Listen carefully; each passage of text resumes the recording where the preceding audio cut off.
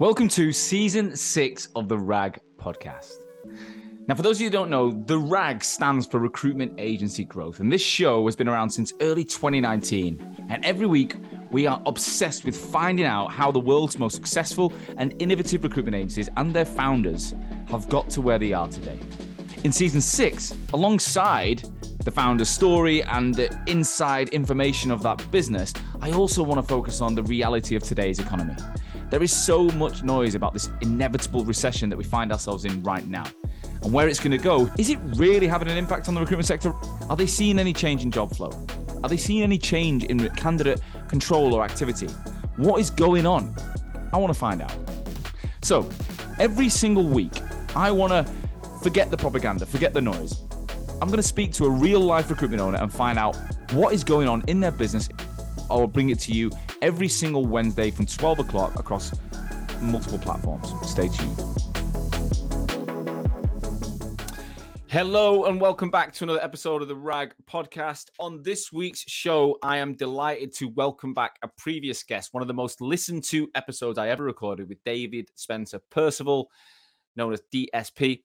David is the founder of Life Science People, a specialist life science people recruitment firm headquartered in London with offices in LA. They've got over 85 heads. They're only 2.5 years old, started in September 2020. I interviewed David in November 21, where he'd grown to 65 in 11 months. We'd also talked about his story before. He was the founder. It was part of a number of businesses. I believe it was Spencer Ogden that he's most famous for, but he was also involved in other businesses where two of them he'd got to 100 million in growth and over 500 staff. So he knows his stuff. The reason we brought him on this week was to talk about the reality of the recession right now. When we interviewed in November 21, the market was going mega. There was deals going in for fun. It was an easy place to make money. They were growing. By September 22, the whole market changed. He explains how perm fell off a cliff, and it was only because of contract revenue that kept them alive. And they started to swing from a couple of $100,000 a month EBITDA to losing a couple of hundred. He lost 800,000 in 3 months at the end of 2022. They're now seeing a change. There's some positive signs. But David, in this episode, talks about launching the US office just before the recession hit and the impact of that. He talks about how he kept himself sane and focused and positive despite confidence dropping all over the place, how he's managed to work with a whole team of rookies. Bearing in mind, his whole model is based on academy graduates and bringing them through and keeping a lot of these guys and making money in such a tough market.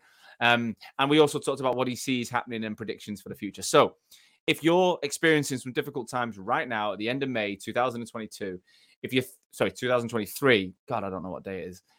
But if you are suffering and you're feeling that this, the market's a little bit turbulent, listen to David. You'll get some real quality information that you can action. So enjoy it. Without further ado, David, welcome back to the RAG podcast.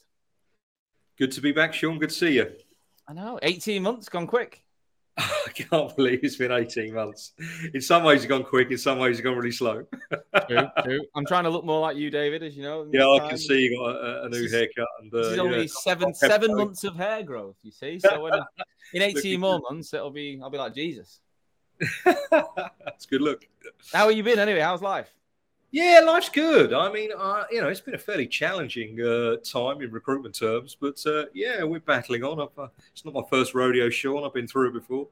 No, I'm sure. So to set the scene, we had an interview in November 2021. Yeah. And at the time, there's no denying the market was probably the best it's ever been. It was bonkers. Frothy, I think we'll call it. Yeah. And you guys were, within a year, you'd grown to 65 heads. Yeah, you'd seen insane growth, and there's no denying that the horizon was pretty good for not just for you, for everyone.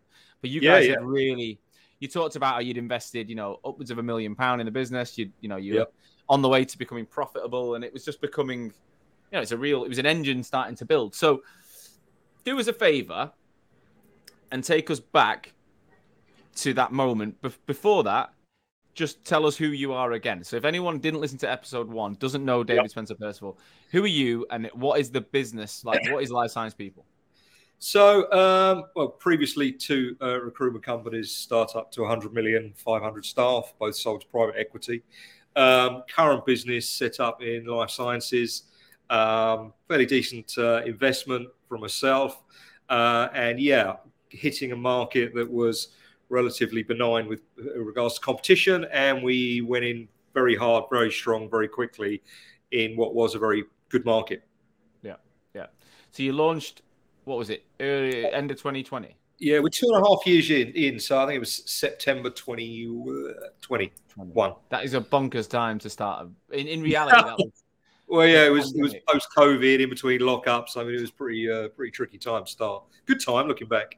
Well, I remember. Look, we talked about it in 2021. We went to how you handpicked certain people. You know, you went out and headhunted the best of the best, as you said it, and got them in. I've since been out to your LA and met with Dan. That's and right. We had a good few beers and saw the office, and I couldn't believe his rent. If I'm honest, I think he was telling me it was like $7,500 a month rent. And I was like, we got a good deal. No, I meant his personal rent, his house rent. Oh, God, it's expensive living in LA. Him and his wife, and I think he's got a little girl or so. They're living in a condo, and it was $7,500 a month rent. I know, LA's expensive. Fucking hell! I was like, wow, that put me off. I think living in LA, but so where's the business at right now? And then let's go back to we're about 85 going to 100 now, so relatively pedestrian growth since last time. I mean, against the backdrop of quite a fast recruitment recession that hit. I think if we take it back to probably September, I think that's when all the indicators was the market was going to take a bit of a dip. See, up until that point, the trajectory was rocket ship. And then once you see all those indicators coming in, I mean, you have to work fairly fast into, making sure your business is ready for a bit of a downturn. I mean, when I look back, it's interesting, flying high through that summer, opened Los Angeles, put $1 million into it.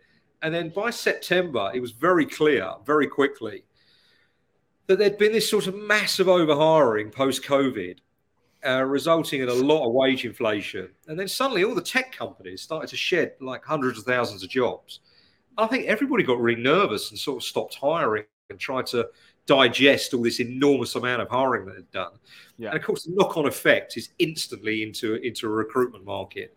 And you just see all the indicators, all your KPIs, perm gets hit, the jobs start to go down, the time to fill gets longer, the percentage of fill rate goes down. It's all there.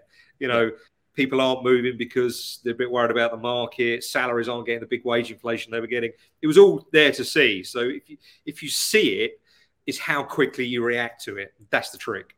Right. So let's go back then. So you mentioned the US, and so going into, let's say, January 22, if you remember. Start of last year. Yes. What were what did the business look like in terms of like? Well, it's interesting. I mean, we were going. What were your plans for that year? So the first year's turnover, which was the year before, was about 7 million, and then we finished on about 17 million on the second year. Wow! And even this year, I mean, we're gonna comfortably hit 22, 23 million turnover.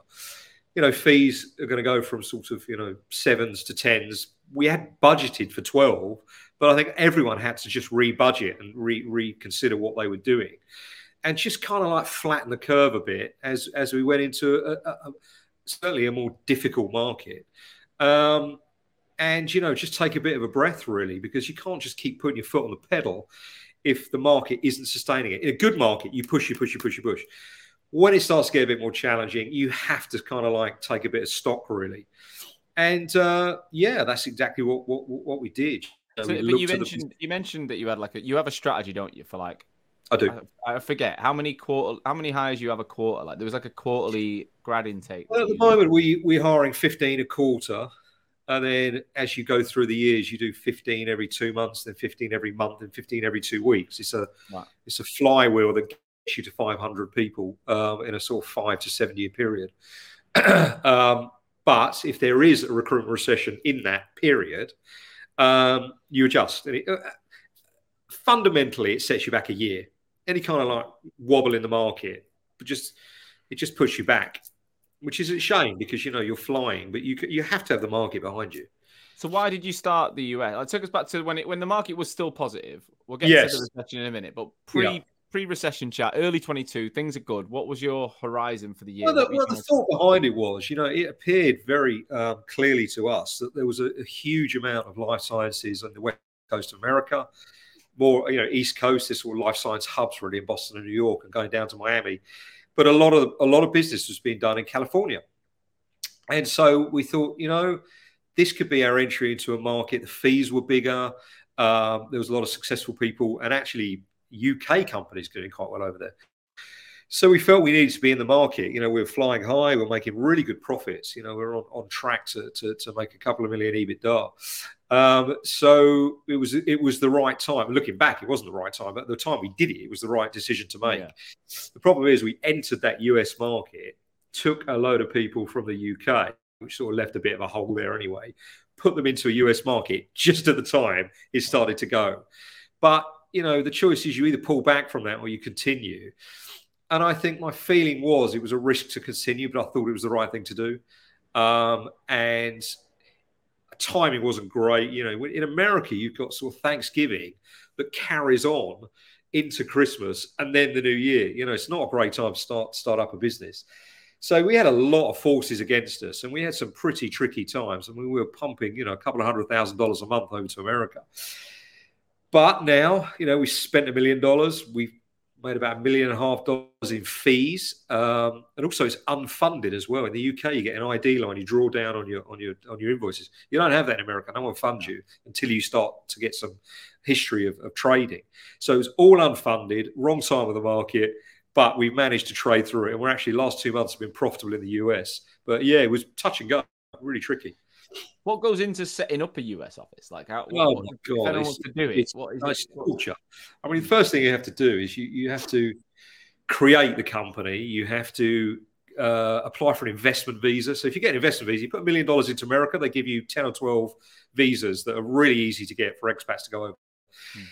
There's a lot of legal setting up bank accounts. I mean, it's utter torture. It takes about anywhere between 3 to 6 months to set up. Then you have to do all the packages of the people going. Then you have to get them in country. You have to lend them money for deposits, cars. I mean, it's pretty full on. And then you start trading with nothing, no clients, no database, no office. Did you have any? Yeah. Did you have any clients that you'd done a few things with from the UK? Or we had, yeah. I mean, we had a bit of action there, but not masses. But the market was, absolutely white hot over there when we hit it. Yeah, I bet. I've been over there 2 or 3 times to interview locals. Many $1 million a year billers over there in our sector. Very highly paid though. I mean, they're really, really well paid over there because it's expensive to live in LA. The graduate salaries are like, yeah. So it was strategically the right thing to do. I'm not sure the timing was particularly clever, but we're there now. And we're established and we're cracking on. When it comes to the US, how much support did you need to do it, and what did you get? How did you go out and do it? Did you get is a consultancy you use or anything like that? Yeah, you outsource a lot of the heavy lifting on the legals and the setups and stuff. I mean, you need a broker that does all of that for you. I mean, but my FD Brad had worked in America and set up companies over there. I'd set up the Spencer-Ogden offices in America, so you have knowledge in house. But there's an awful lot of legals and finance stuff you have to go through. It's not easy. It's relatively complex and it's bloody expensive. I don't doubt that. It's one of those things. The US market, right? It's full of stories in the UK from people that say, go out there and you just print money, you just double your billings. You can do that. It's also a graveyard for UK recruiters. Yeah, true. They say, 250 grand biller here does $500,000, $600,000 there by just moving, just by being in a different place. Would you agree with that? Well, the fees are much higher. The average fee over there is $30,000. The average fee here is probably half that. Yeah. However, they're very well paid. A graduate in the US is still $65,000 to $70,000 a year. A graduate here is £25,000 a year. It's a massive difference. Also, they're split between 180 recruiters and BD. our model is 360. We're hustlers in this country. Over there, it's almost like an HR job. So there are some idiosyncrasies that you have to understand. But yes, the market is big. They don't mind paying big fees, big percentages. It's there, but the expense comes with it. So it's not, if you only look at one side of it, you go, yes, the land of milk and honey, but it's quite costly. So if you're a recruiter going out there, you'll get a good salary, you'll do big fees, you'll get good comms. Go and do it. But if you're absolutely, the weather's the weather's brilliant. The weather's fucking brilliant. When it comes to that 360 and 180 argument, then that the way it's set up, did you go out there and mirror the way you work here, or did you? Well, you can do a hybrid. At the end of the day, UK recruiters predominantly are 360 recruiters, arguably the best recruiters in the world. I mean, they're real hustlers. In the States, you have a BD job and you have a delivery job, and it's very, very defined and very well trodden path. But you can do a hybrid, and that's what we sort of tend to do in America. But as you build to scale, you are much more building to their model than your model. So in the beginning, to get things going, to get you started, your expats are they generate cash a lot quicker. Yeah. Over time, you are definitely, you have clients facing and you have candidate. Makes sense. So got the US off the ground around the summertime of 2021. Yeah. When was the earliest? Can you go back to the earliest sign the market was turning? Yeah, September. And was it internal or was it external conversation? Where did you first spot the reality of change? I spotted it, and all my crew thought I was completely insane. I said, "It's happening." They went, "No, it's fine. It's great."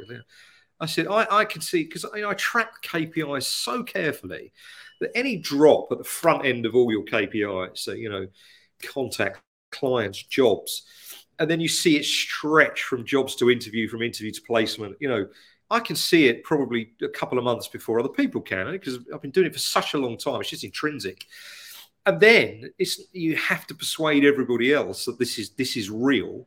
Therefore, you've gone from a candidate-driven market to a client-driven market. But this one, I have to tell you, Sean, this was fast. Yeah. I mean, this just went like that. And across all markets as well. It wasn't just life sciences is fairly resilient. Yeah, I'll tell you. Tech was hit hard. Fintech or something like that. It's tough. But when you see it, it's not seeing it. It's what you do about it. Yeah. So you have to realign the entire staff, make them understand this is not the market you were in. This is a new world. And some people haven't been recruiting through a recession. It takes 4, 5, 6, 7 years to go through a dip. But when you hit it, you just have to act really quick. And it's seeing it first, then reacting to it. And then the real trick is how you get out of it and invest and grow on the bit that's going up, which arguably... One of the biggest things that everyone said in the last 6 months last 10 months probably, is that, look, our industry is full, and your business will be even more so because of the way you hire, is full of people without the experience pre-boom. So they've not had the time or the experience or the need to go and do BD and build those skills. I'm actually running a session next Tuesday on about how LinkedIn through BD can be massively impacted. Yeah. Because it's just so desperate right now. Yeah. So let's have a look at what you sat there in September, seeing the signs. You've got to convince people it's changing, which I imagine is more your senior leadership layer. That's the whole staff. It's the whole floor. Yeah, I mean, you've got people who don't know what that means anyway. If they've not been in recruitment, your business isn't even old enough to have had the experience before. I was very specific to the entire sales floors. What is going to happen? It will not be as easy to do deals. You're going to have to work harder, smarter, faster. You're going to have to create more urgency. You're going to have to find new clients. You're going to have to understand that all those easy deals you were doing, and let's face it, it was really, I wouldn't say any idiot can make money in recruitment back then, but more or less. It was an easy market. There were lots of jobs and there were lots of candidates because it's post-COVID. So it was like a golden age. When that turns, it's just explaining to people, this job isn't easy. And more importantly, if you trade through a bad market, you become a really good recruiter. You're really, really good. You're really seasoned. You know what the job entails, and you can capitalize on the upside. But it's not for everybody. We lost people along the way who just said, this is just not what I thought it would be. This is too tough. So when the pressure gets going and everybody says, this is not as easy as I thought it would be, deals dropping, offers dropping, candidates turning it down, not getting enough jobs on. I mean, it happens fast. Some people just can't cut it. And that's fine. I get it. But all you get left with is a core team that know what we're doing, know what the market is, and they battle and trade through it. And that, when you come out the other side, is your core management team. Are you spending hours on LinkedIn and cold outreach and want more business coming to you over your competition? Well, if you're the founder or leader of a recruitment agency, here's what we can do for you. At Hoxo, we'll give you the training, support, and resources to take you from what I call an offline recruiter, reliant on posting jobs and sending in mails to open up new customers, ultimately looking like every other recruiter on LinkedIn, to being an online recruiter, being seen by over 25,000 relevant people, driving a 200% minimum increase in engagement on your profile, and seeing daily lead lists from LinkedIn that you can follow up with in 6 weeks' time. And if you don't perform, you don't pay. Now, why can we make such a bold, results-driven promise like this? Well, it's simple. There's two reasons. Firstly, whilst I've been building the RAG podcast, we've actually done what we say we'll do for our clients. In less than 2 years, we actually built a business generating from 0 to over 1 million views per month on LinkedIn, leading to multi-million pound revenues with a sales team of me plus 2 people, without making a single outbound cold call. Second is our track record. Not only have we done it ourselves, but we've helped over 350 agencies and over 4,000 consultants do it as well. It all in the last 3 years. Now, if that sounds of interest to you, click the link associated to this episode and we can book a call and tell you how we can help. Right, let's get back to the show. So when it comes to those juniors then, is there any more, and again, I know you're probably not as involved in all the tactics, but like, what did you guys do to ensure that these guys have the skills to do it? Because you'd think your seniors you'd expect, but the juniors, what training or advice do you give them? It's all training. They go through an academy, but the trainers would then deployed away from academies into the sales floor to coach people how to work in a difficult market. And that's all you can do. Even so, some people won't make it. And you have to lower your standards a little bit, and during this time, by the way, you're eating money. I mean, I know many recruitment companies that were making 500,000 a month EBITDA dropping to minus 200K a month very quickly because perm just collapsed. Yeah. And then they're starting to, unless you've got a very strong balance sheet, you're sort of struggling a bit, for cash, as will any company going through any kind of recruitment session that's not massive and works quickly to reduce the costs, because your cost in recruitment fundamentally are your staff costs. Yeah. I mean, you can't change your leases. You can't really change some of the software licenses you've got because you sign up for 2 or 3 years. I mean, all you can do is work with, you either trade your way out with sales or you cut your costs. You try to sort of do a little bit of both. Yeah, both, yeah. But when it comes to the actual people that you've got, then you have to make sure you fast train them into the new market. There's still business there, because don't forget, all your competitors are going through the same thing. And a lot of them are falling by the wayside. Mm. So when you emerge out the other end, you have less competitors, better market, better skilled recruiters, but you are definitely sort of, not the shape you were. Was there anything specific you got people to do that they weren't doing before? Just really basic, specific stuff? It was all about finding jobs. At the end of the day, we run a fundamentally simple model. It's a set of KPIs. If you do them consistently is the word. If you do it consistently, you do them all at the same time, you will make money. But if you're missing the front bit, there's no point speaking to candidates all day unless you'll kind of get leads for the market. If you fundamentally haven't picked up jobs and enough of them, I mean, fill rate in any recruitment company, 20 to 25%. Yeah. So you pick up 5 jobs, you're going to fill 1. So if you haven't got 5 jobs, you're not going to do a deal. It's really simple. So it was all about, how do we find the qualified job? I mean, qualification of jobs. I mean, all these sorts of basics that everyone knows. You end up, you've got 100 jobs on the system that you're never going to fill. To get rid of all the rubbish, start to work on qualified jobs where you've got commitment, qualify the candidates, make the deal happen, because it's a numbers game. So if you're picking up jobs, good jobs, qualified jobs, you have a significantly better chance of making it through. But people just they just get lost in the rabbit in the headlights. Like, well, hold on a minute, I was talking to candidates the other day. Yeah, the market's changed. It's gone that way. So, get with it. That's the trick.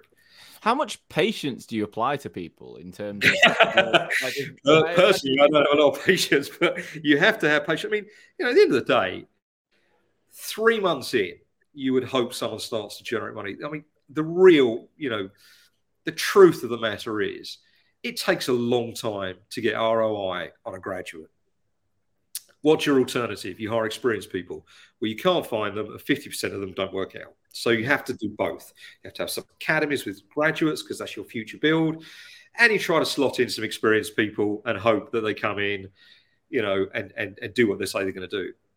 Or you don't grow. But if you don't grow, your natural attrition of people leaving are just going to cut your company down anyway. So you've got to keep moving all the time, even through a recruitment recession.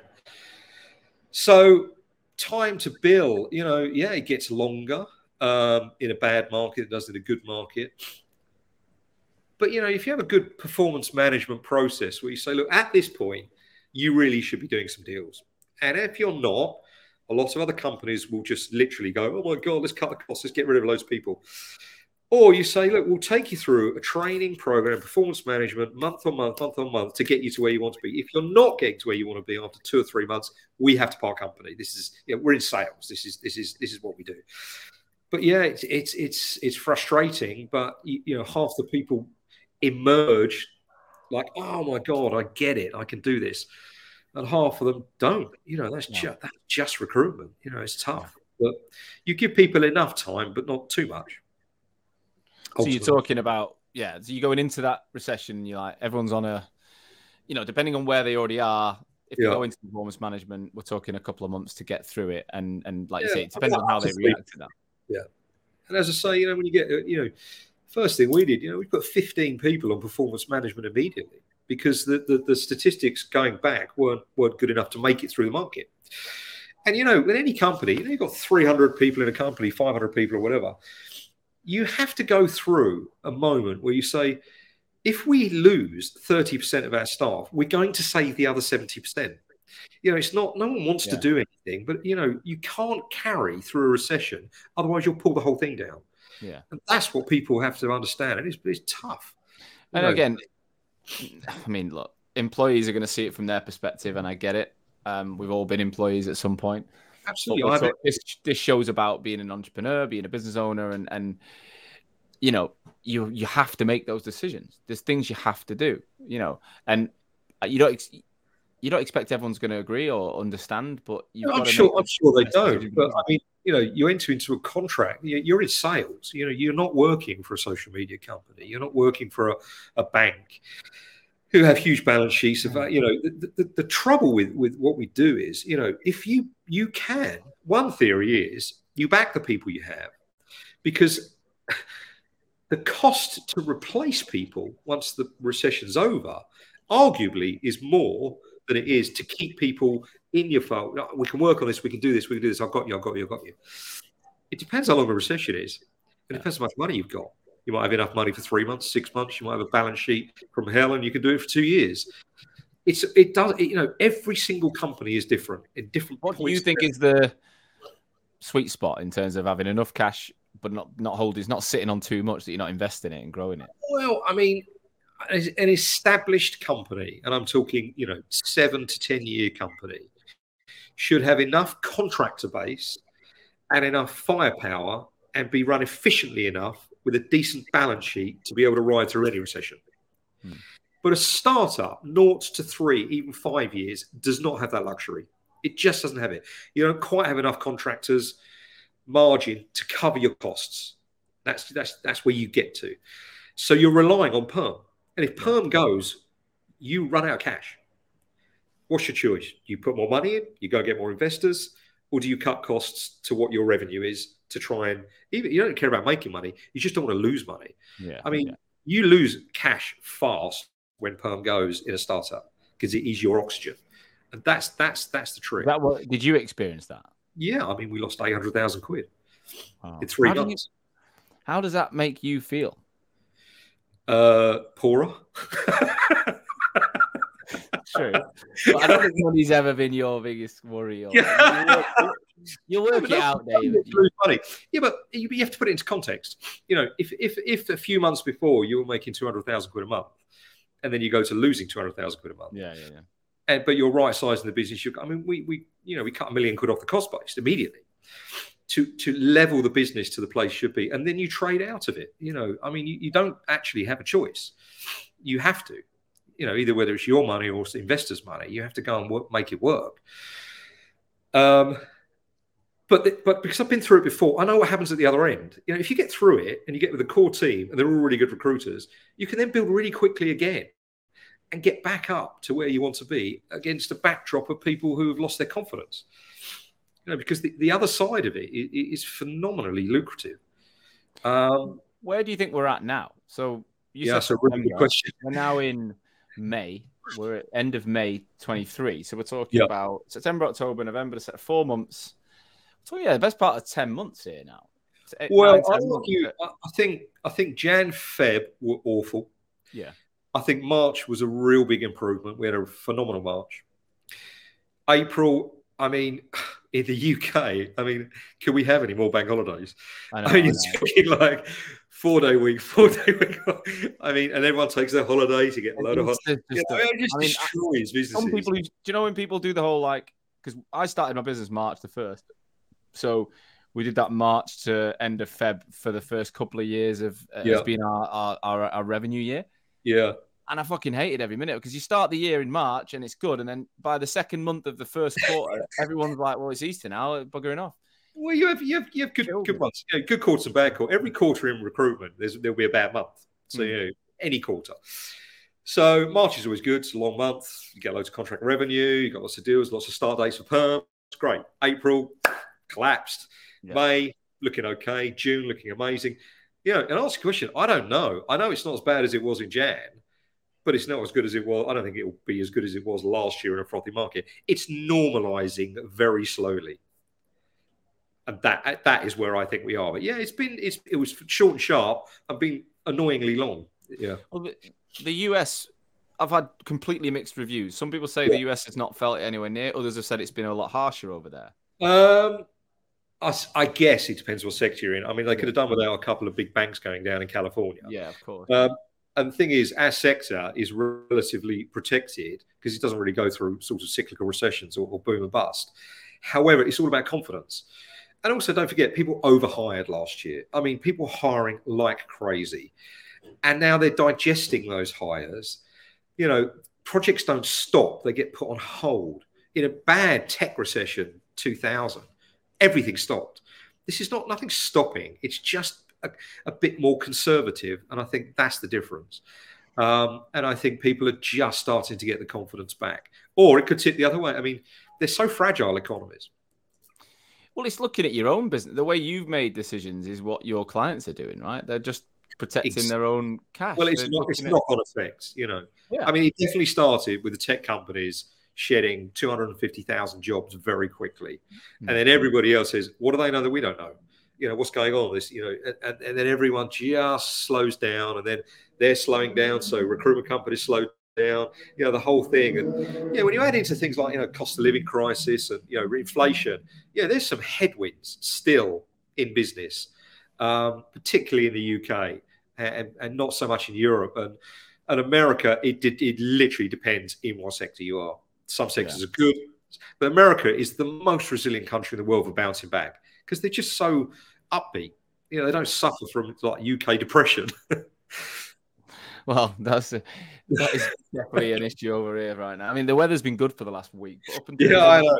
It's the sunshine. You do lots of deals, right? It's a real spring on record, mate. I mean, I was waking up thinking it's raining again, and I'm like, and you talk to someone and they're miserable, and you're like, oh bloody hell, come on, cheer up. But no, you're right. How often have you? I'm actually going to New York next week, which I'm excited about. Oh, my favourite city. I'm going to New York, and then I'm going to Peru. Nice. Never been. My brother's just had a baby in Peru.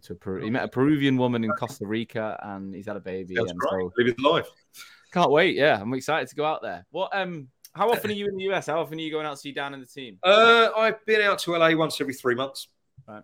I go out there. We're looking at opening a New York office, so we're working quite hard on trying to get that open. We need to be in East Coast. We're looking at some other places in Europe. So yeah, it's starting. It's more about planning a strategy now, getting the correct funding in place, and starting to now think about the big build again.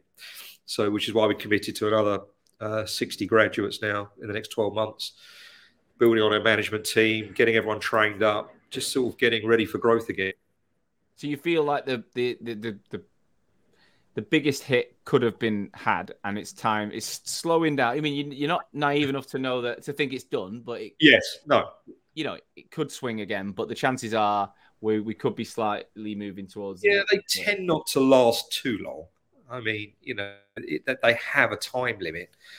And there is a point when people do need to get going and hire again and start to get projects going. Otherwise, this is a sort of death spiral. Yeah. And I don't think we're at that point. There is a feeling that there is, investment, there's projects. At the end of the day, we're in life sciences. They have to develop drugs to make people live longer. You can't, and also you can't just stop clinical trials because So there is business. What I'm trying to say is there is business. It's just you have to work a lot harder to find it. And that is the problem with staff that have worked in a particularly good market. That was the turning point. It wasn't particularly the market. You can still find business. It's just how willing you are to really get down to it.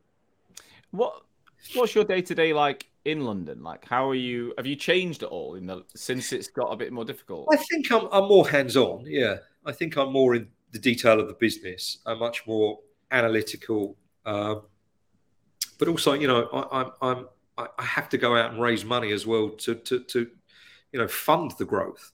So, one hat is investors looking for, a decent investor with a big enough, deep enough pocket to put enough money in to say, okay, let's go and open 10 offices. Let's get to 500 people. It costs money. And half of my job is to ensure that things like, processes are correct, making sure that, we are on top of every minutiae of the business to squeeze everything out of it, costs, revenue, clients. There's a lot to do. And particularly in a market where maybe your management team, not your entire management team, isn't skilled in this particular market. Yeah. It's pretty full on. And how big is your management team now? We have 9 managers now. Right. In different levels of skill. 2 really good directors, great FD. We got a fairly solid team. We do have a lot of people who are inexperienced. And when you talk about going out and raising money, yeah, is that just for the speed of what you want to do? Because if we don't need to raise money, but it just accelerates growth. I mean, most recruitment companies, I guess, just sort of take 10 to 20 years to do what they need to do. If you're trying to compact it, trying to sort of be, a fast-growing recruitment company, you will eat money. So therefore, your choice is: do you bring in investors? Do you give them equity? What's the mix of investors? And going back to what we were talking about, my job is to create value for shareholders, and most of my staff are shareholders. I'm not doing it predominantly for me. I'm doing it for the good of the company. So all the decisions are made, sometimes look harsh, but they are to protect the business, and I think, getting investors in, how much equity do you want to give away? How do you cut the deal? You don't want to get raised too much that you don't need. Don't want to raise too little that you can't, it's a tricky game, particularly now, raising investment now when you're sort of flatlining a bit. It's not easy. People but persuading them that the upside is now coming, that's the trick. People will want a bigger piece of the pie, right? If it's like not a good time to sell equity. Yeah. So what is the future then? We're going to detail the ideal scenarios out of what you want. Let's go into the minute detail. Well, it's fairly clear for us. We're, as a management team, we sat down, we put the strategy together, which is, client strategy, which is really important because, you have to ensure that, you're not bunched up in one place, because when the recruitment recession hit September, October, we were a little bit bunched up in what's called CROs, which are the subcontracting companies to the big pharma companies. So we need to de-risk that now. You're looking at percentages across all of your little sectors within your main sector. So that's your sort of strategy piece. Then you mesh over geographic. So where are we going to work? UK, Germany, Switzerland, US, and then you kind of mesh over your academies and your management.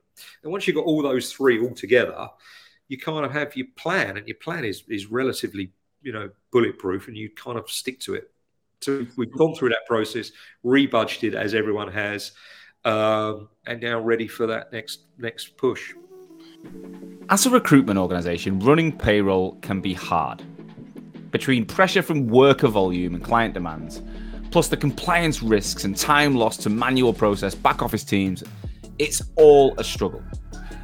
To help, Vincere, our sponsor, have teamed up with Fast Track to offer a seamless integration for recruitment and staffing organisations, enabling better workflow between the front and back office.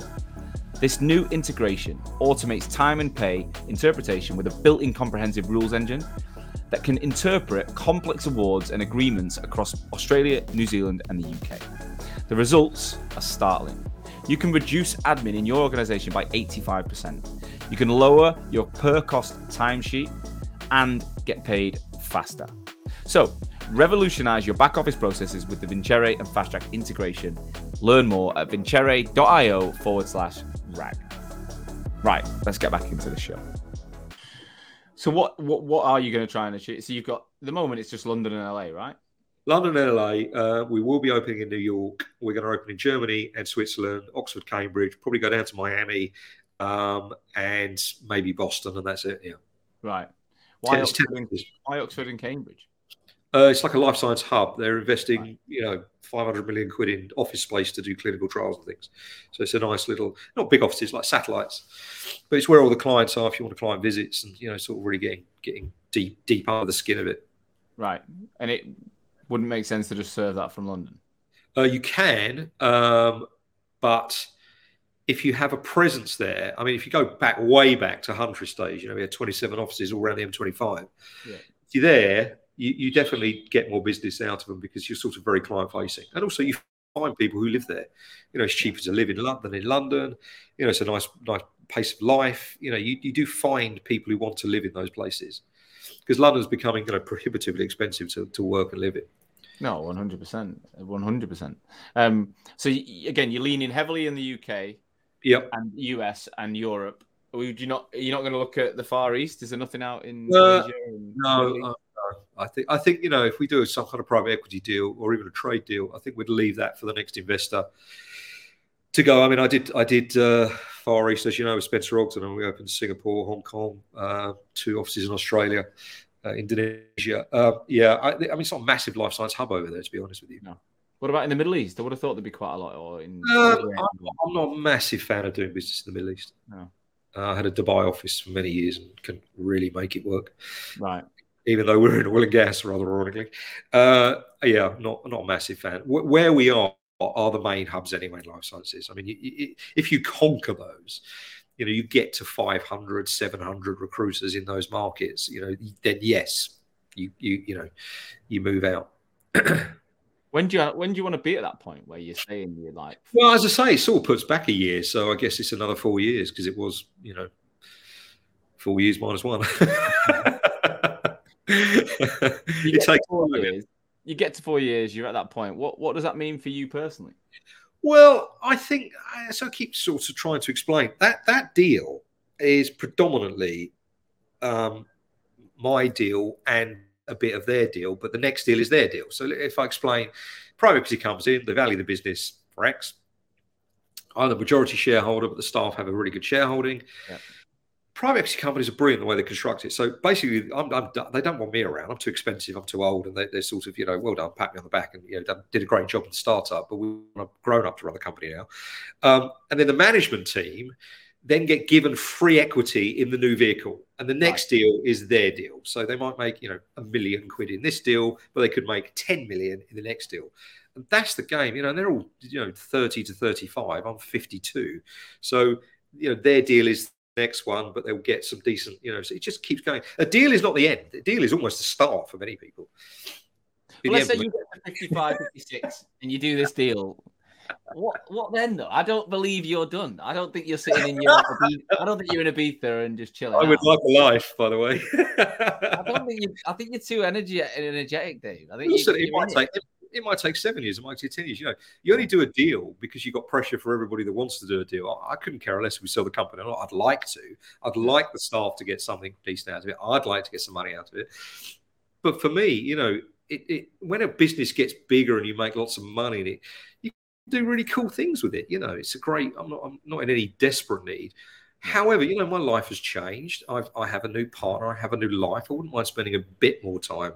I spent 25 years at the coalface driving 2 businesses to 100 million. Yeah. This is my third. It's pretty taxing. I think you'll. I don't know anything else, by the way. I have no hobbies. I was at an event with Russell Clements on Friday. He's going to come on the show. Oh, I like Russell. He's really good.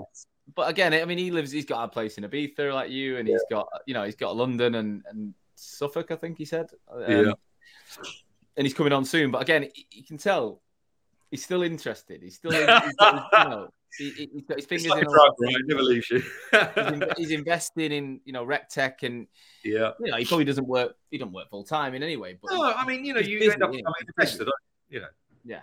The other side of the recruitment cycle is that you sort of invest in bright young things, and there is that avenue. I mean, don't just stop, as you say, and go and sit in your house in Ibiza. The opportunity arises. I mean, look at AI. What a great opportunity to see what impact that might have in recruitment.